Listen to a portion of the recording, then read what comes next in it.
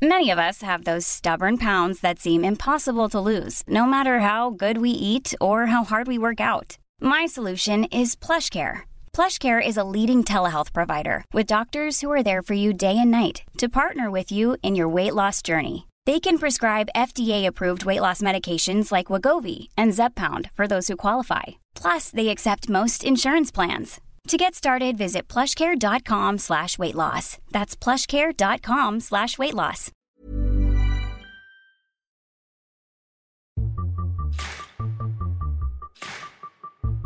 Hello, I'm Lucy Pasha Robinson, and welcome to the final episode of this season of Chronic, which has absolutely flown by, as I'm sure you'll agree. And what better way to wrap up this series than by confronting my own personal nemesis? Yes, today we're finally going to be talking about endometriosis, a disease that causes tissue similar to the lining of the womb to grow in other places, such as the ovaries and fallopian tubes. Now, as this is the last episode, I wanted to share a bit about my own chronic journey. I was diagnosed with endo in 2014 after what felt like a lifetime of living with very challenging symptoms that had been repeatedly dismissed by doctors as hypochondria, IBS, stress, or just plain bad luck. Since 2015, I've had countless exploratory tests, 3 surgeries, and 2 rounds of chemically induced menopause. But above and beyond the medical interventions, endometriosis has had a serious impact on the way I've been able to live my life, from the way I can socialise and work to my relationships.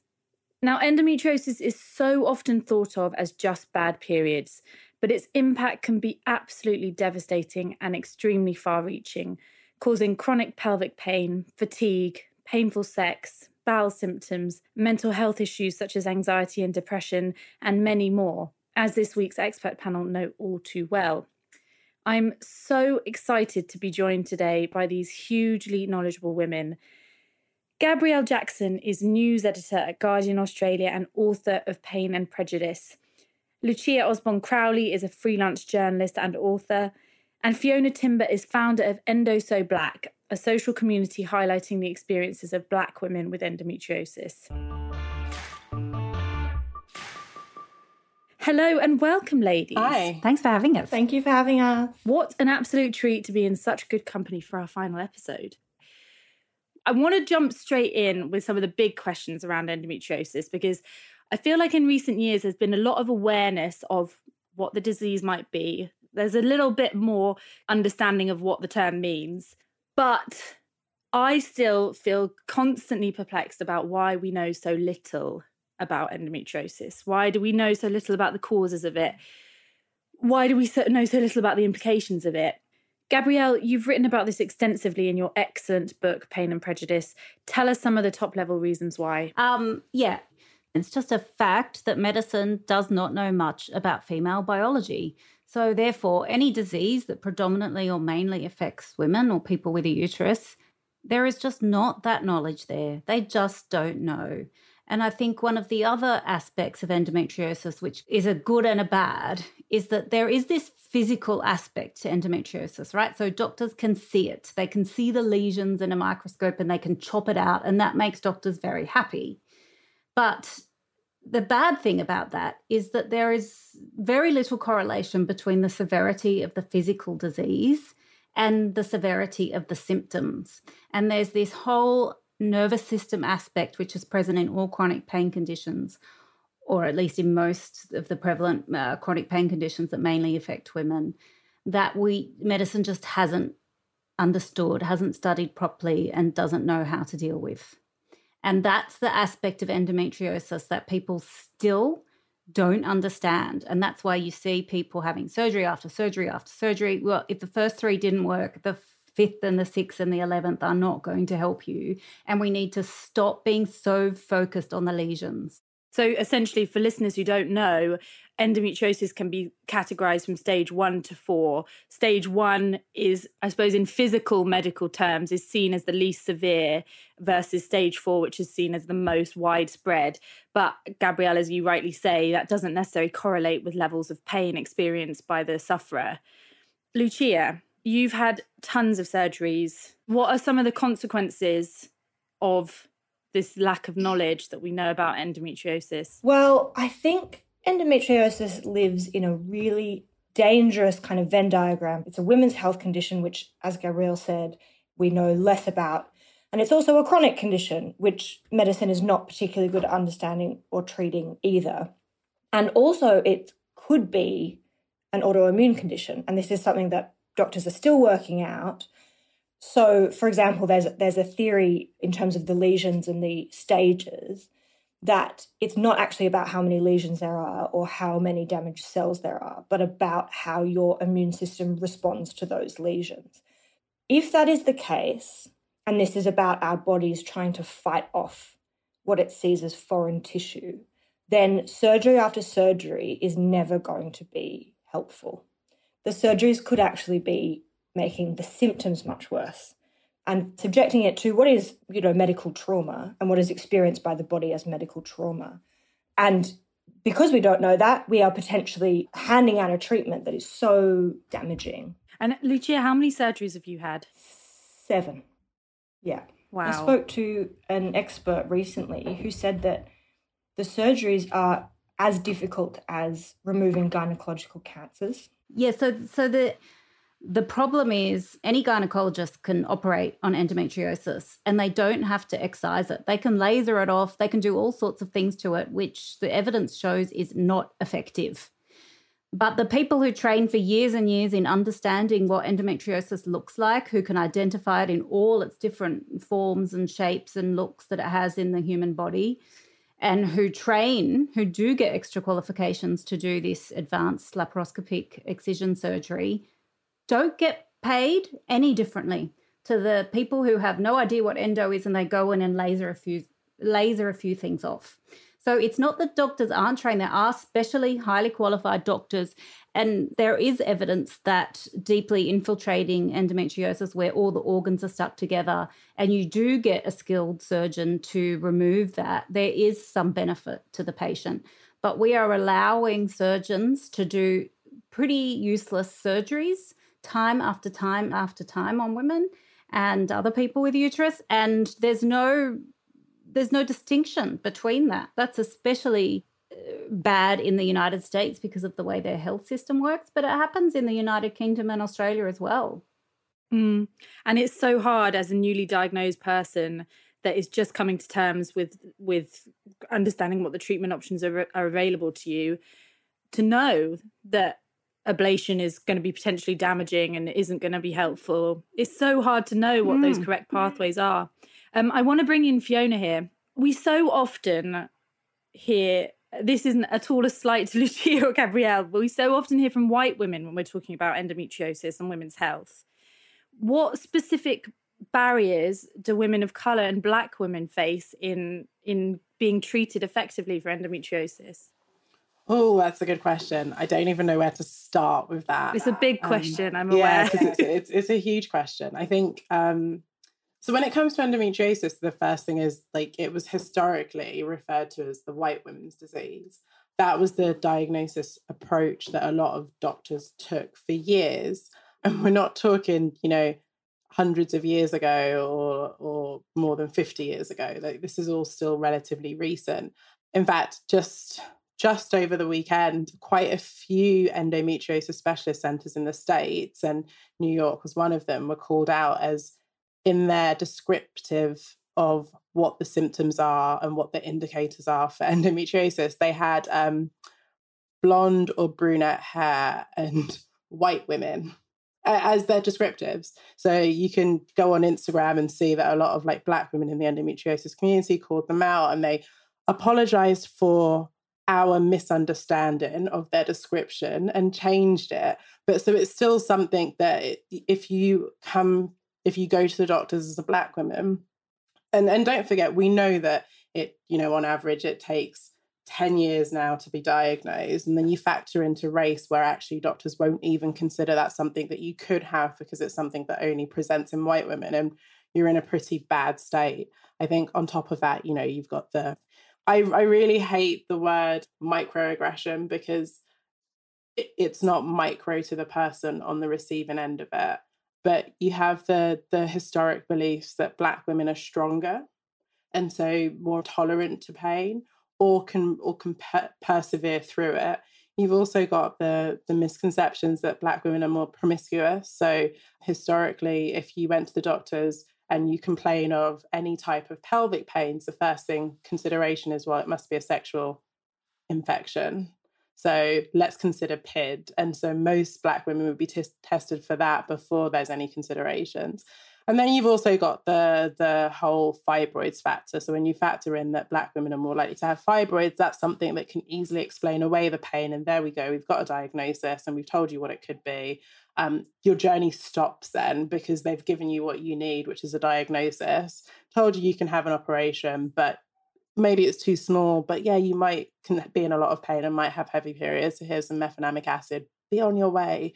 So there's quite a few different things that go into it. Yeah, absolutely. And so important, I think, the work that you're doing, Fiona, to raise awareness of that, because even in like very high profile campaigns, like the BBC do a lot of work, don't they? Obviously the Guardian as well, in sort of endometriosis awareness. But I'm always struck that their panels are very often all white. Yeah. Which I don't think at all is representative of the waiting room, frankly, yeah. The people that you see waiting for treatment who are going to see the doctors there. So that's really important. So one thing I want to get onto is just how far-reaching an endometriosis diagnosis can be. So often any kind of talk of a gynecological condition is wrapped up in period pain. We talk about how it causes painful cramps and, I don't know, maybe you need to stay off work for a couple of days with a hot water bottle over your period. But in my experience, endometriosis is nothing like that. It's so much further reaching, all encompassing. It affects me basically every day throughout the month. This year, the BBC conducted a huge study into experiences of endometriosis, and they found half of endo sufferers had suicidal thoughts as a result of chronic pain. And we know endometriosis sufferers are more likely to leave the workforce, to suffer from anxiety and depression. We know the symptoms can create hugely challenging circumstances for relationships. Fiona, let me come back to you. How does living with endo affect your day-to-day? It's been a really weird journey for me because I'm still struggling to know the answer as to whether or not endometriosis is just something that gets worse as you get older, because that's certainly the way that it feels. It was awful before when I was younger, but it was very much restricted to around my period. So the pain was intense, but it was around my period. I knew how to plan around that. And what I found as I got older, and also subsequent operations, so I think this goes to both Lucia and Gabrielle's points that operations don't necessarily help, is that the pain has become... It's become a part of my everyday life. So when I get up in the morning, my body hurts, like my lower back is painful. If I try to walk down my right leg, I get shooting pains that shoot up as well. If I sit in a certain position, then it's like someone is reaching their fists through my vagina and like grabbing onto like various parts of me. Sometimes it hurts just to breathe, which can sound ridiculous. And if you have a good day, and I always make the mistake of getting too excited if I have a good day, and by excited I mean like I'll go to the supermarkets and do my own shopping, or I'll cook some food because I'm like, yes, I can do some batch cooking today, and then the next day I wake up in agony, full of regret. How it's changed my life is having to have uncomfortable conversations. So they're no longer uncomfortable for me because this is my life, but they're certainly uncomfortable for, my male line managers, who I have had to have this conversation with all of them and, upskill them into the world of periods and what endometriosis is and how the pain goes beyond just my period, and syncing them into my cycle to let them know when I definitely will be off work or when I'll need to work from home. And having that flexibility, and also my friends and family. My friends, we make plans, and they know that it's a 25% chance that I'll attend. Like we can say yes, but who knows if I'm on the day or I'll be able to. So it's had quite a far-reaching impact on me. Gabrielle, does that resonate with you? You're nodding. Yeah, it sure does. I think for me, one of the most powerful things to happen on my, hate to use the word, but journey was realizing that all the things that were wrong with me were all related to endometriosis. And I wrote about this in The Guardian, so you may have read it, but I didn't know that my back pain and that shooting pain down the front of my leg and the fatigue and the brain fog and the dizzy spells and the poor sleep and the anxiety, I didn't know they were all related to endometriosis. I just thought I was a hypochondriac. So actually finding that out, I cannot tell you, I cried for hours because it's so confronting to believe something about yourself which is really negative, and then to realize that it's not even true, that I wasn't a weak and terrible and hopeless person, that I just didn't really understand the disease I had. And I've really, understanding what the disease is and that it's not just bad period pain, that it's all these other things like, as I said, the back pain and the leg pain and stuff, which is muscular, and a pelvic physiotherapy has changed my life actually with that pain. And regular yoga, even if it is the kind of easiest yoga in the whole world, just moving my legs and stretching those back muscles is just, so helpful. But also understanding that the sleep and the depression and the anxiety and the dizzy spells, all these things are related. And I've been able to really improve my life. Like, I've accepted that I'm not going to be like my best friend and just have boundless energy. And I'm happy with the way I live. But I definitely can manage my life so much better understanding the disease I had, instead of just thinking it was a random collection of symptoms and I was just hopeless at coping with life. So I think that has been a really powerful thing for me. And I think the mental health aspect, not just of endometriosis, but of all chronic pain, is really, really undervalued. And I think now we're starting to recognise that it has to be treated as part of the disease itself. Definitely. I think what you say about hypochondria as well, and like unpicking some of those ideas that you have about yourself, is really difficult after you've internalized so much sort of self-hatred and negative self-talk. That's definitely been a big part of my journey. We'll continue to call it a journey while hating the word. I don't have an alternative. Lucia, what have been some of the consequences for you? Well, I completely resonate with what both of you have said. And I think these are the things that, again, I didn't even know, even 12 months ago, 2 years ago, that it is a whole body disease in a very, very real sense. And I genuinely didn't know that. And as you said, Gabrielle, I was having all of these other symptoms and I was convincing myself not to see a doctor because of this constant messaging that I was getting from doctors that was kind of like, oh, another thing. Oh, there's another thing, what's wrong now? Back again, are we? Exactly.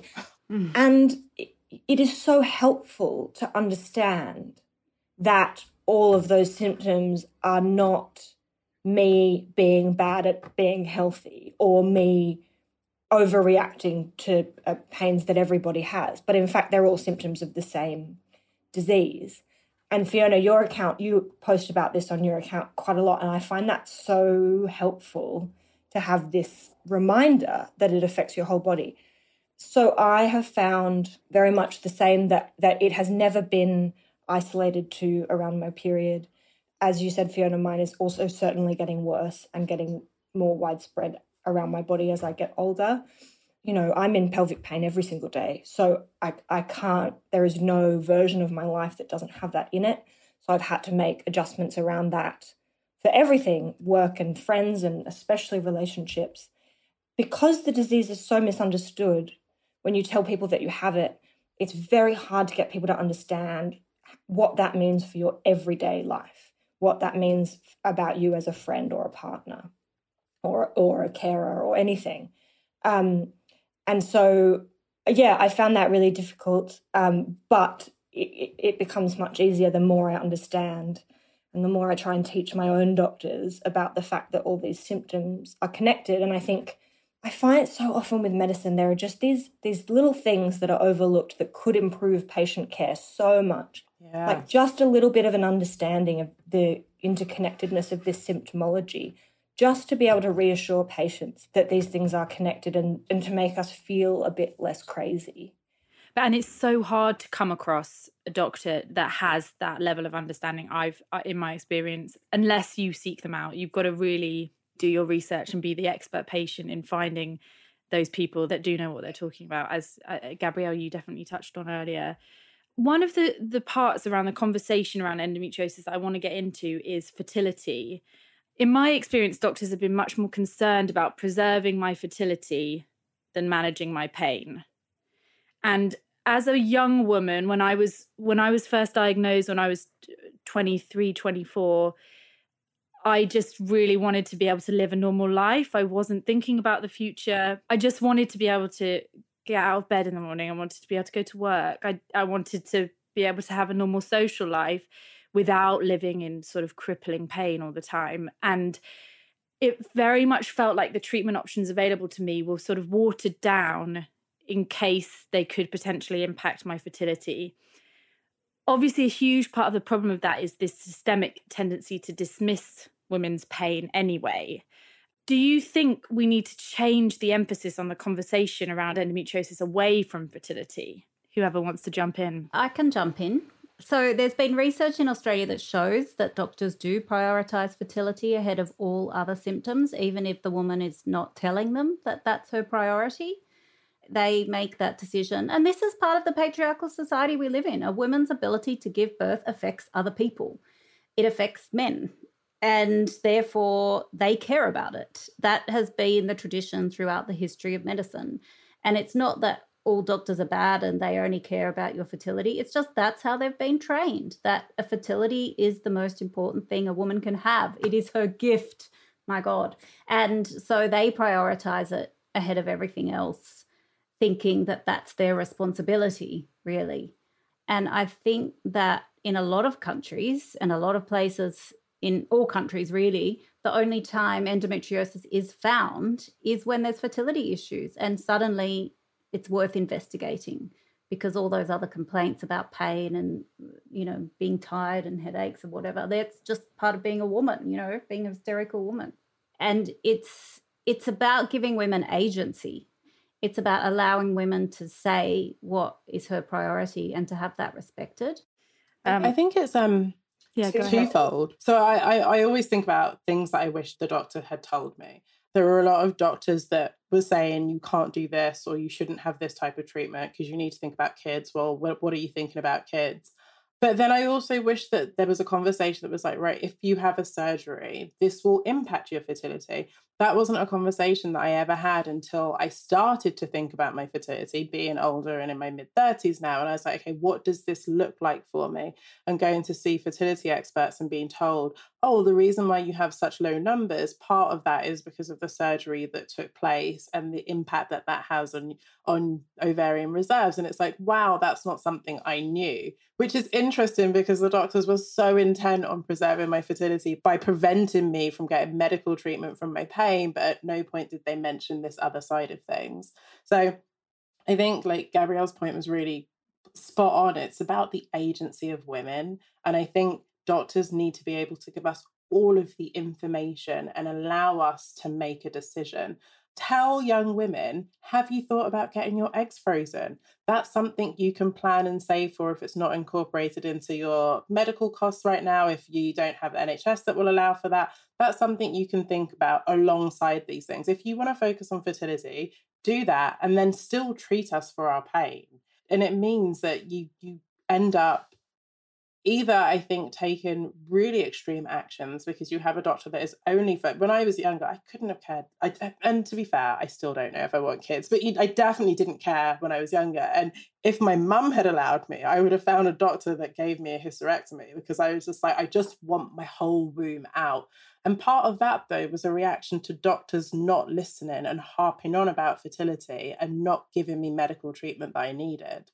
And so I think you end up having really extreme reactions to try and grab some of that control over your own body and reassert control. Mm. That's what I find anyway. Yeah, I should say that the gynecologist I found after I went to that conference where I learned all these things was really great. And he also told me that because the endometriosis was so severe on my ovaries that I might lose my ovaries, or even if I don't, just the operation would reduce my fertility. So he suggested I freeze eggs before the surgery, which I did. Great. And that was my decision. But it was a part of telling me everything. Your back pain, your fatigue, your dizzy spells, your leg pain. These are all part of endometriosis.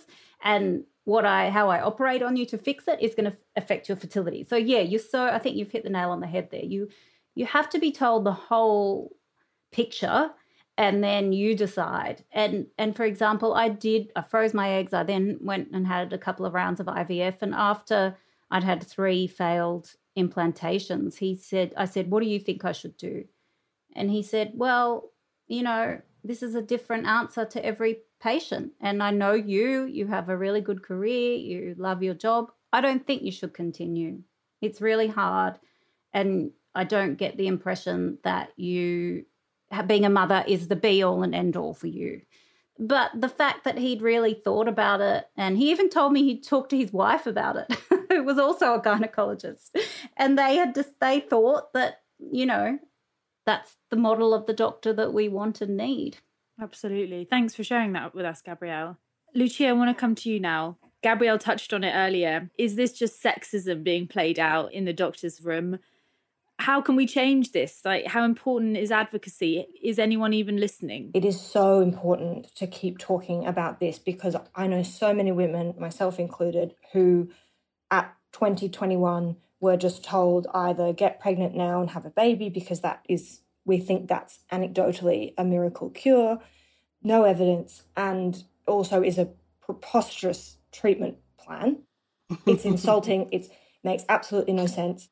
And also, I remember feeling this so strongly when my male gynecologist told me this at 20. I thought, I don't think that I want to be a mother at any point in my life. I definitely didn't think I wanted to then. And also I was very sick, and chronic pain, if you allow pain to be untreated for a certain amount of time, it becomes chronic, it becomes its own condition. You will continue to feel pain regardless of whether there's tissue damage. And for me personally, I've experienced so much pain over the last 12 years that I would be very afraid of pregnancy at this point in my life, in a way that I wouldn't if I didn't have such an agonizing relationship with my body and with pelvic pain. I'd just like to double down on the point that you said around just being scared of pain and being scared of that whole process, because that's so true. Like, I had a dalliance with the IVF process and whether or not I was going to freeze my eggs. And just 2 months ago, I had a last consultation. And the thing that stopped me, if I'm being really honest, was when the consultant listed the hormones that I would need to take and the potential side effects. And when I think about the amount of pain I'm already in, and when I think about the way my body has previously reacted to contraceptives that have been forced on me as a way of dealing with endometriosis, the rejection of the concept that they have caused my body more pain, that terrified me. And I was like, actually, that's not something I want to do. And that's an aside from the huge consideration of like, well, I can freeze my eggs for the possibility that one day I will be well enough to be able to have a child, because like Lucia said, I'm in pain every day. There are so many reasons why it's such a terrible idea. It's such a redundant point, isn't it? Like, both of your experiences totally resonate. When I was diagnosed, that was definitely something that was brought up repeatedly. And there were so many considerations that made that such a terrible, terrible idea. So I want to get onto the true sort of cost of endometriosis. I mentioned earlier that endometriosis sufferers are more likely to leave the workforce.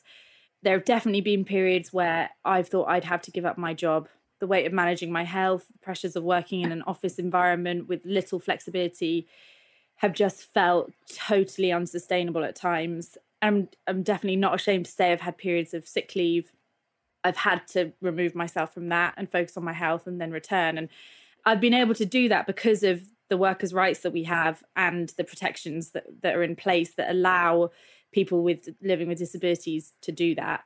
So I want to ask all of you, has endo got in the way of your work, your careers, your ambition? Absolutely. This is such an important question because it is one of those conditions that I have found affects everything about my career in terms of when and how I can show up, how much I can concentrate. There's all these great studies about the way pain uses up so much of your brain that, I don't even know what my brain might be able to do if I had a pain-free day. I don't know what I could come up with if I could properly focus. And as you said, I've taken time out of work, kind of in and out of hospital, and that has meant leaving jobs, and I've had to leave wonderful teams and wonderful jobs just because I could not cope.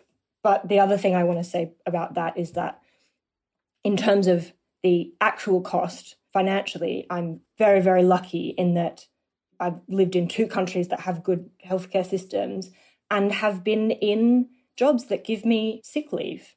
There are so many people who are not in that position, who don't have statutory sick pay, who don't have jobs where they can work from home and have times when they can't be there. Mm. And Gabrielle, you've written about, in Pain and Prejudice, you touch on the cost of the economy.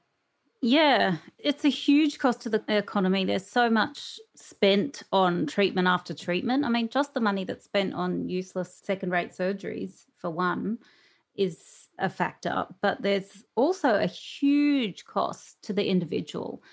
I spent everything I ever saved on my health. And also the other thing that a lot of people with endo do is that they try everything. I have tried every crazy flipping wellness fad going around, I'm not ashamed to say, because when you're desperate, you will try anything. And there are just little things like that that we pay for all the time that really add up. And the people who don't have a job where they earn enough money to pay for those things really suffer. And they often end up out of a job altogether. Absolutely. Yeah, I wanted to say that because I think one of the things that I've discovered through the community that has been incredibly supportive on Instagram is that there are a lot of Black women in the UK who work in jobs that are 0-hour contracts. And if they have to take time off work, they don't get paid. They don't get, and statutory sick pay, like we talk about it, like, yay, statutory sick pay. When was the last time anybody looked at that? My work gives me sick pay, so that's great. When my sick pay ran out through work and I was on statutory sick pay, it was like £20 a day or something ridiculous like that. I was like, what is one meant to do with this? And so like it, and so I think it's just really important to talk about that, because when we talk about like we've got the NHS and we've got like, workers' rights and all of those things, they apply to a limited extent. And so I just think it's really important to flag that and to discuss that, because not everyone in the UK and in Australia is in the same position. Mm-hmm. Fiona, you made a really good point. It sort of creates a hierarchy of care, doesn't it? Absolutely. Because it means that people on lower incomes, which tend to be women of colour, don't have access to the same treatment, which is a major scandal. I definitely think more holistic options need to be made available on the NHS. Gabrielle, in 2015, The Guardian ran a big investigation into endometriosis, which I remember seeing on the front page and thinking, this is absolutely incredible. This is like a watershed moment. Finally, endometriosis is going to be recognised for what it is. And we're talking about what it's like to actually live with this. How amazing. Now we're in 2020. We're going to be nearly 2021 by the time this comes out. While it does feel like there's been this boom in awareness, I don't feel like the conversation has moved on that much since 2015. Is that fair to say? I think it's definitely fair to say. I will say that investigation was the thrill of my career. I never thought I could get endometriosis onto the front page of The Guardian, but, I feel like having 2 female editors really helped.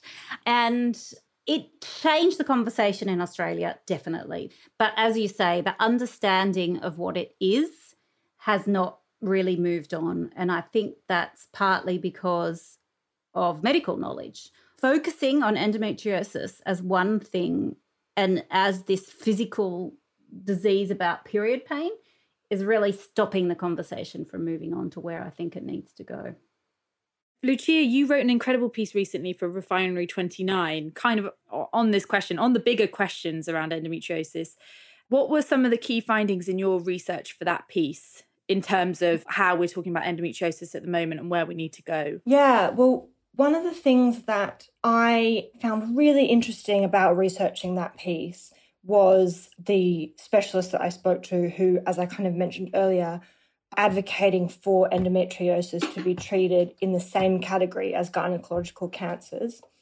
And they say that it has the same effect on patients' quality of life as cancer. It has the same financial cost as cancer. And more we're thinking about it as involving all the different systems of the body. And so he said to me very, very straightforwardly, this should be treated like cancer. It should be treated with the same degree of specialty and should be thought of as serious. And then also a lot of the doctors brought up this idea that they were increasingly seeing it as an autoimmune disease that has so many implications for how we treat it. And one of those things, for example, that just in terms of the year that we're living in, this doctor said to me that it could be that every person who suffers with endometriosis is in fact a clinically and extremely vulnerable COVID-19 patient. So I do think the conversations become louder, and I think that's great, but I think that there is a depth to it that, as you said, Lucy, hasn't changed that much in the last 5 years. And the other thing that I found with that piece is that all the doctors I spoke to had so many things to tell me. You know, there are so many follow-up pieces that have come out of that. And I think we do need more coverage of the more in-depth stuff that could actually change people's understanding a bit in a meaningful way. I agree. And I don't know what it's like in the UK, but in Australia, there's been all these celebrity people with endometriosis, and they have really hindered the conversation, I think, because all they do is say, oh, I'm going in for my 12th surgery. Oh, the only way to treat this disease is by having surgery every 2 years.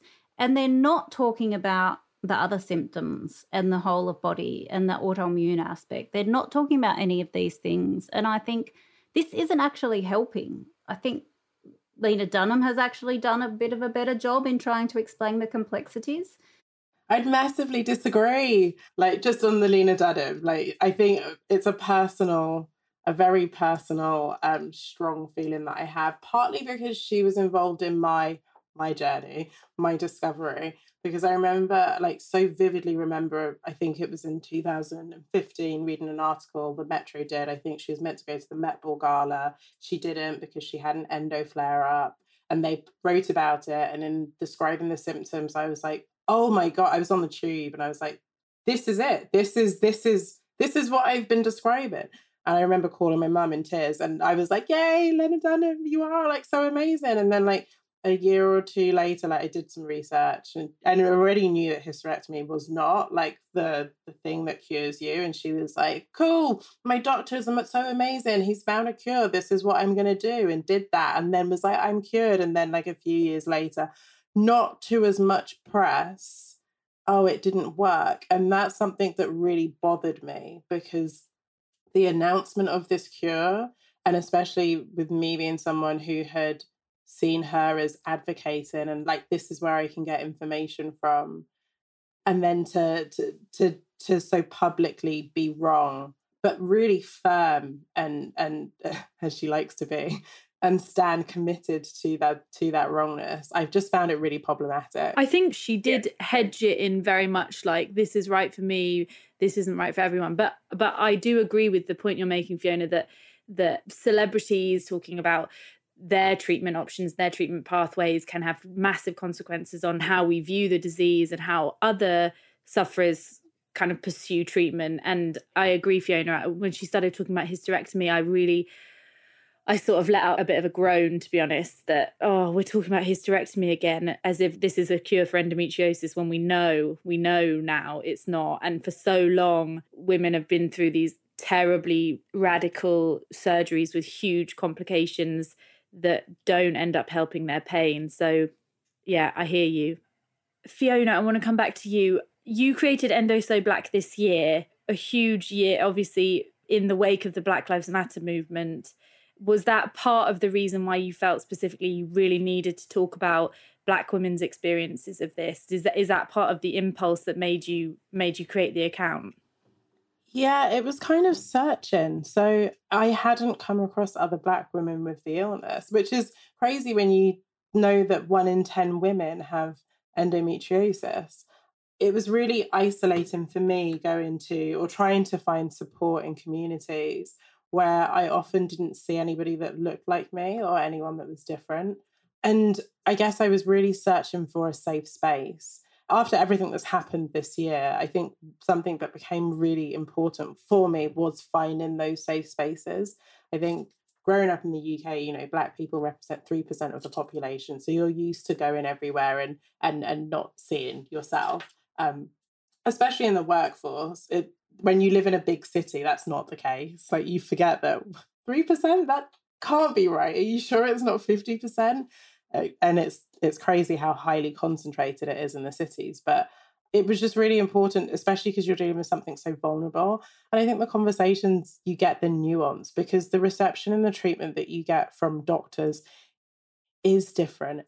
What's really hard is when you try to express that and people tell you that's not to do with racism. That's just because you're a woman, or like that's the nature of endometriosis. When you know through your experiences when something has been dismissed based on race or sex. Like I live as a Black woman, I understand the experiences of women and the sexism. And I know, for example, if a man talks over me on my work calls, which I find incredibly frustrated, I don't put that down to race. I know that's because of my gender. But I also know when I'm arguing for a point and, you know, I'm told to like, you know, not be so aggressive next time, that's not because I'm a woman. That's because I'm a Black woman. And so it was just really important for me to try and create a space where those conversations can be had, but also awareness can be shared, because I think I shied away from a lot of communities because I didn't see a face. And the thing that I found in starting it is there are so many Black young girls out there that are like, oh, thank you, I didn't know. So I guess the other side of that is, as I said, my mum suspected she has it only because of what I've gone through and me talking about it. When I was younger and fainting in school from periods, she was like, oh, I used to faint as well. You're just like your mother. Like, how is that not alarming? But I think Black women, we're taught to be strong, silent and stoic, and you don't speak about private, personal things. When I started, my mum was like, are you sure you want to do that? You're putting your business out there, because in our community, that's just not something that you do. And so that also creates, you know, you go into a community, a support group, and you're isolated because we don't do that. And so I wanted to create a space to start doing that, where Black women can feel that they can share. It's okay to talk about these things. And in doing that, you start to realize, actually, this is something I've experienced and can get help for. This isn't the way that life should be. I really like the hashtag you use as well, Endo looks like me. This isn't just a white middle class disease. We really need to bring in more conversations around intersectionality, I suppose, when we're talking about women's health in general. You know, doctors often say, oh, but all my patients are white. Well, do you know how hard it is to get a diagnosis? So when they eventually get to your rooms, yeah, they might all be white, because you have to be fairly wealthy and privileged to be able to doctor shop enough to get the diagnosis in the first place. And I think that's something that is really, really, at least in Australia, not taken into account enough. It's really hard, actually. So I only got diagnosed because I didn't go private because my work allowed me to have private healthcare. So I couldn't afford private healthcare. It was work. And that was after years of going to the doctors and being dismissed. And you reach a stage where, you touched on it before, Gabrielle, you really question your mental health. Like is there something wrong with me? Do I just enjoy the attention? Like the doctors are constantly telling me there's nothing wrong with me, but I am in pain. Like I am an anomaly. Like, and that's, you know, not even delving into the whole, like, I just want this to end and the path that takes you on. So I went private, had my diagnosis. 2 years later, my endo absolutely returned, even worse. And it took me seeing 5 different private doctors before somebody believed me. Private doctors from centers of excellence. That's what we call, like, the endometriosis specialists, 5 doctors, each one dismissing me, the 4th one telling me that looking at my file and telling me that I was doctor shopping. And I was broken. Oh, I'm going to try not to cry. Took my mum with me, and she had to advocate for me to get that 5th referral for a doctor to confirm that I had endometriosis. That's the experience of being a Black woman suffering in the UK, going through medical healthcare, and it's not unique to me. So it is important to have these conversations and to just share awareness of that. Sorry. I'm so sorry. It's shit. I think it's completely fair that you're crying. So, I hope a doctor listens to this. Yeah, exactly. And sees the effect they have on people. That's it. It speaks to the impact, the real life impact of not being believed. I think the other thing is you're not allowed to be in pain. So I think one of the things that I find really interesting is the misconception that Black women are strong, so can go through it. But you're also raised in a society where you have to be strong and go through it.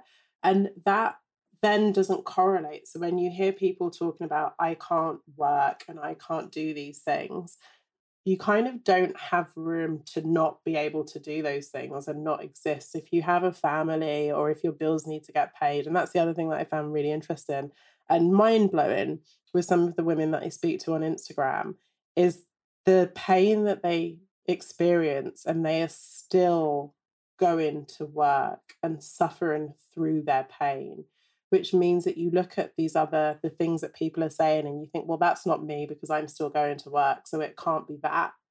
And it can. Or doctors say, well, you're still going to work, so it can't be that bad. But it is. And so it's just, I think it's worth talking about those things. Absolutely. So I want to talk about where we go from here. What needs to change for this story to be moving in the right direction? I feel like I always start. I'm the annoying person who won't stop talking. But, you know, like there was a time when breast cancer was a white woman's disease. It was a career woman's disease. It was only something that happened to rich white ladies. And that changed because women lobbied. They raised their own funds. They demanded a say in the research that was commissioned and published. And now, you know, we have so much more knowledge of breast cancer and so much better survival rates. One problem, I think, with endometriosis and other chronic pain conditions is that a lot of the women who survived breast cancer were young and then they returned to full health and they had a lot of energy.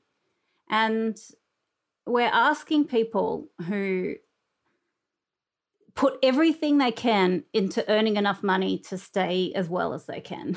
And not many of us have enough energy to do the side work and the huge amounts of work and energy it takes to lobby for change.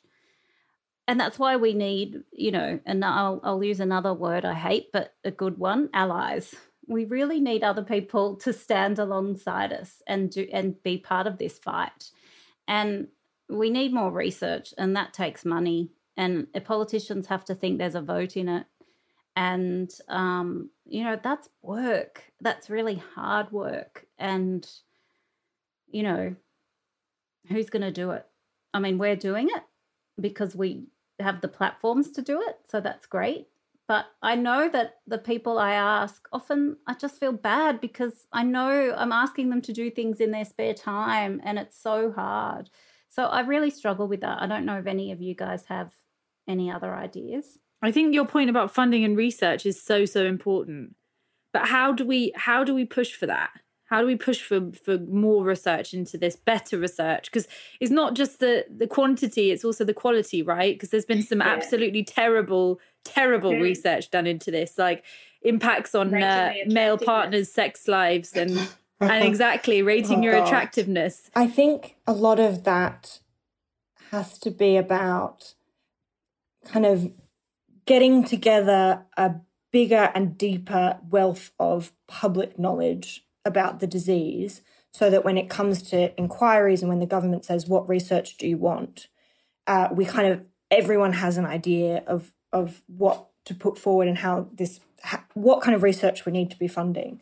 And so I think one of the things that I've been thinking about a lot recently is about journalism and how to cover this kind of thing. And firstly, I do still think there needs to be more, but more importantly, much broader range of coverage and kind of journalists who will tap into online chronic illness communities, look for people from different backgrounds to speak to have their voices in stories and talk about symptoms and talk about everyday life, and have editors reaching out to Black women with endometriosis to commission them over white women to write stories about this. I think the conversation in the media is still, I know that it's gotten so much better, but every day I think that it's still failing in really, really significant ways. And I think addressing that is a really good way of moving towards research that's, funded and that is actually looking at the things that impact our lives, and doctors being better informed and medical training. I think all of that starts with having much better coverage of the disease. I really think it's so important for doctors to be, I don't want to say better informed, but because I think the average person on the street needs to be better informed. I think doctors need to do better at their jobs. If I, as a lawyer, provided shoddy legal advice, I would be held accountable. And, we use the term endo warriors a lot because we have to fight all the time. But when it comes to doctors, we fight to get our case seen in the right way, and then we die off. And Gabrielle, you're right, it's because we're exhausted. But I wish that we did more to hold doctors accountable, making sure doctors are upskilled so that they have the right knowledge to pass on. I think always linking endometriosis with periods is a real problem. If anything, for 2021, if we could just get rid of that, then that would be a win in itself, because it's so much more than that. I think that's also linked to the research issue, because Heather Guardoni from the Centre for Endometriosis Care in Atlanta, she says the reason we don't know much about endometriosis is because it's been linked to menstruation for so long. This whole idea that's caused by retrograde menstruation, she says, is basically utter bullshit. Can I say that? Utter BS. And we failed to advance our understanding of endometriosis because we've been so hung up on it being a disease of menstruation. We have to put that idea in the bin. It's a whole system disease, chronic disease, and we need to start looking at it and treating it and thinking about it like that. And that's where research needs to go. That's such a good point. It's brilliant. Okay, I'm going to come on to my final question now. So this is something I ask all of my guests. Quite simply, I want to know what living well means to you. Oh, that's such a difficult one. I think that's a difficult one for me because I'm trying to move towards the acceptance stage. So I think with a chronic condition, you, as everyone will know, you have the grief stage, which is letting go of the life that you thought that you would have. And I'm still moving into acceptance that endometriosis is a chronic condition and there isn't a cure for it. And therefore, what does my life look like going forward? Living well, my automatic response to that is, well, obviously pain-free, hello. But that's still not being in acceptance. I think it would be, if it's not pain-free, it's in control, because it's the loss of complete control. I would love to be able to, with certainty, know how I can navigate each day. So despite taking tablets throughout this, I had the pain kick in and flare up, and I was like, oh God, I'd love to know that when I've done my prep, when I've taken the medicine, when I've used the hot water bottle, when I've rubbed the balms, when I've drank the turmeric tea that tastes like crap, when I've done all of these remedies, that I can sit through a 1.5 hour session and be okay. So that would be good. That's what living well looks like for me. I absolutely love that you brought up the stages of grieving and getting towards acceptance in terms of the idea of living well, because I think about that all the time. And it wouldn't have occurred to me just now if you didn't bring it up. So thank you. Because when you think about living well, you so often try and think about symptoms or trying to think about being more well somehow. But actually, I'm working so much on the idea of living well actually being accepting that I can't control those things at the moment.